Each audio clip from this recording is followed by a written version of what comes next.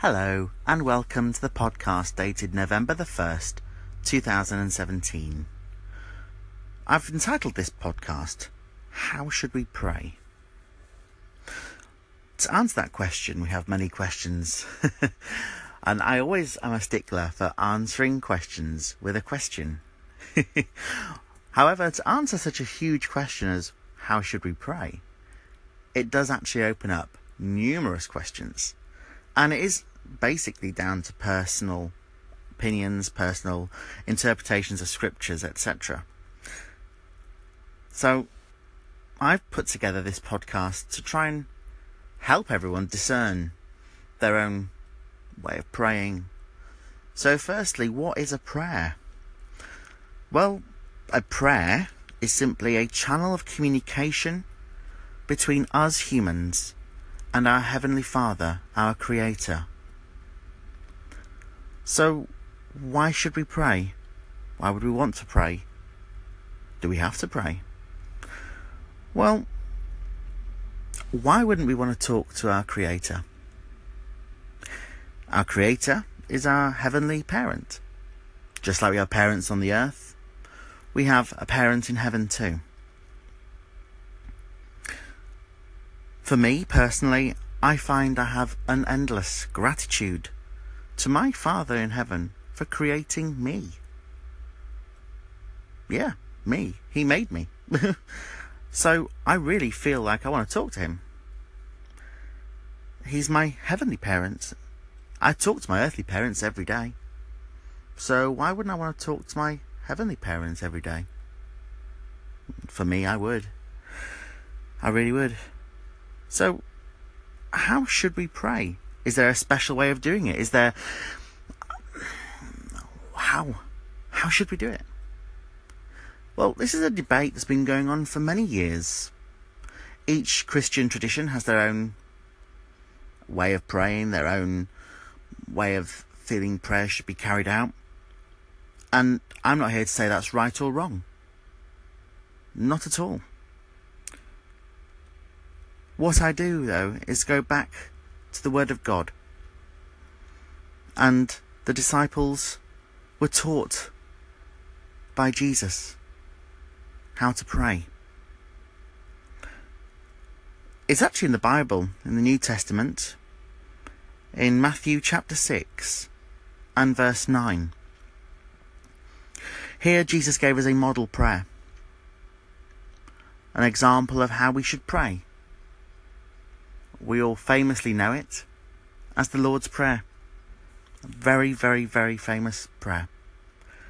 So, why not turn in our Bibles to the exact scripture and hear it for ourselves from our Saviour? I'm going to read it from the King James Version. So, Matthew chapter 6 and from verse 9 onwards.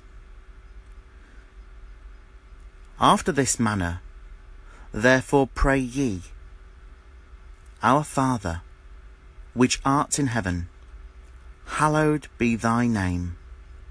Thy kingdom come. Thy will be done in earth, as it is in heaven.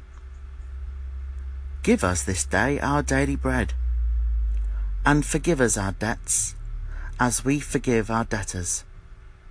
And lead us not into temptation, but deliver us from evil. For thine is the kingdom, and the power, and the glory, forever. Amen. Such a wonderful, wonderful way of explaining to us how we should pray.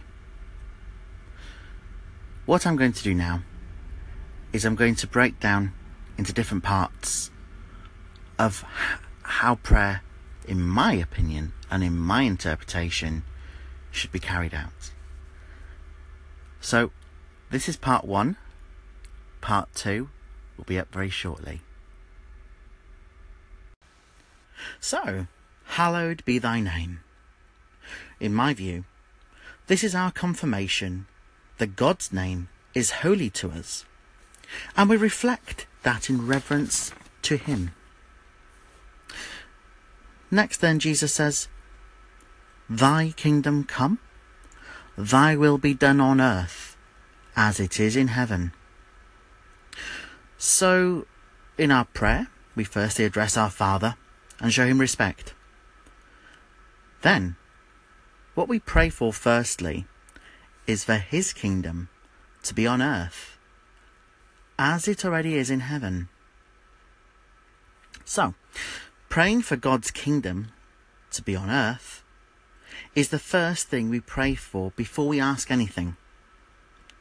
We want to seek God first, seek his kingdom first, put God first always in our lives.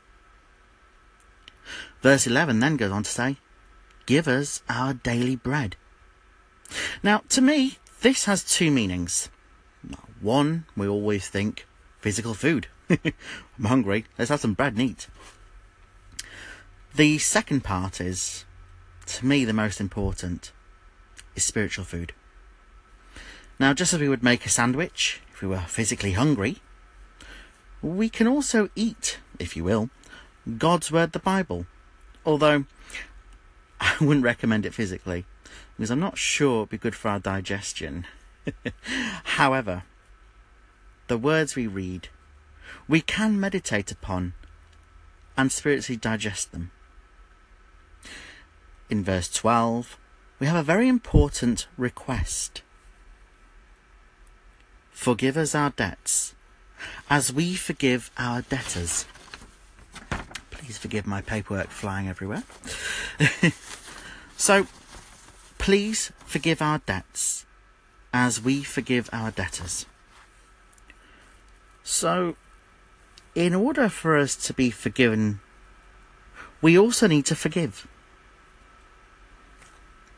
Pretty hard to do at times, but we need to strive to be able to forgive people for their transgressions against ourselves, for if we want to have that transgression forgiven from our Father. Jesus goes on in verse 13 and says, "And lead us not into temptation, but deliver us from evil." Now, a quick pause here. Jesus here is showing us that it is okay to feel tempted by things that are put before us, but we are not to feel ashamed to ask our Heavenly Father to help us be wise enough to not be led astray. Hence, deliver us from evil. Now, the concluding part of the Lord's Prayer in the Bible, in a lot of Bible translations, it's actually omitted and classified as Apocrypha. Now, whatever the case may be, the model prayer, or the Lord's Prayer, if you will, is actually an example of how we should pray. Jesus is trying to explain to us how the order of how we should pray, seeking first God's kingdom. Always seeking first God's kingdom. Now, if we turn to the Gospel of John, chapter 16 and verse 23, I'm just going to try and find it. Luke and John, chapter 16. Now, I've been reading this over and over, and I think Luke chapter 16, from verse 23b, might be a good place to start. Jesus says, "Verily, verily, I say unto you, whatsoever ye ask the Father in my name, he will give it you. Hitherto have ye asked nothing in my name?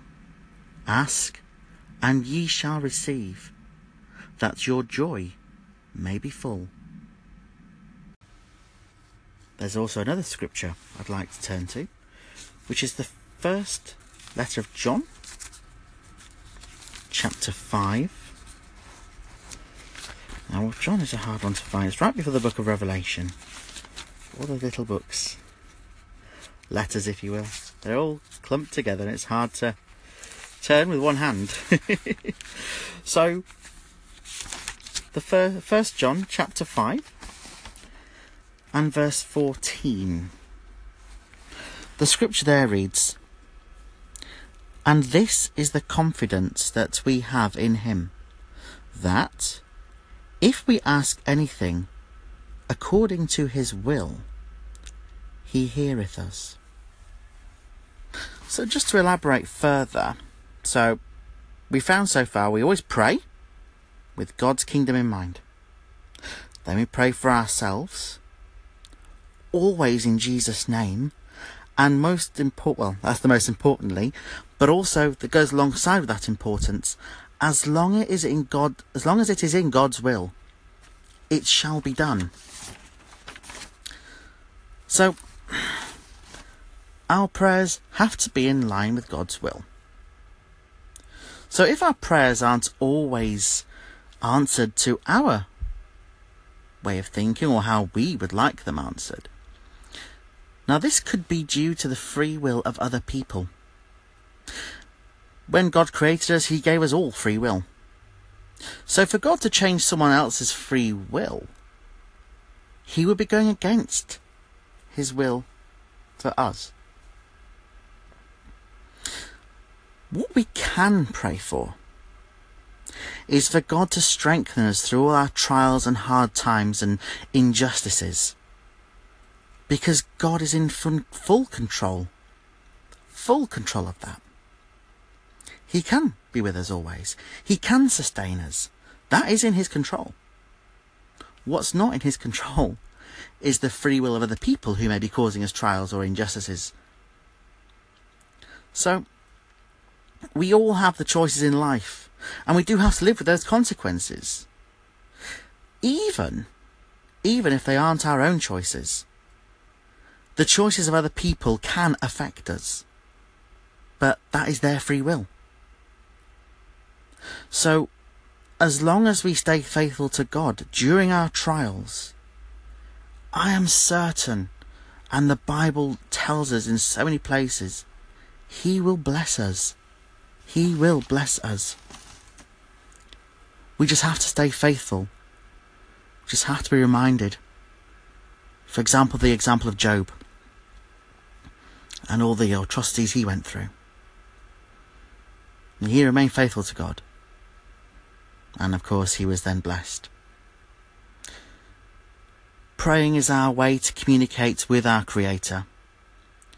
We should always pray with respect. Pray for God's kingdom.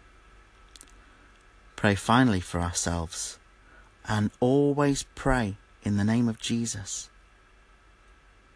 Because John chapter 16, 23b says, this is Jesus saying this, whatsoever ye shall ask the Father in my name, he will give it you.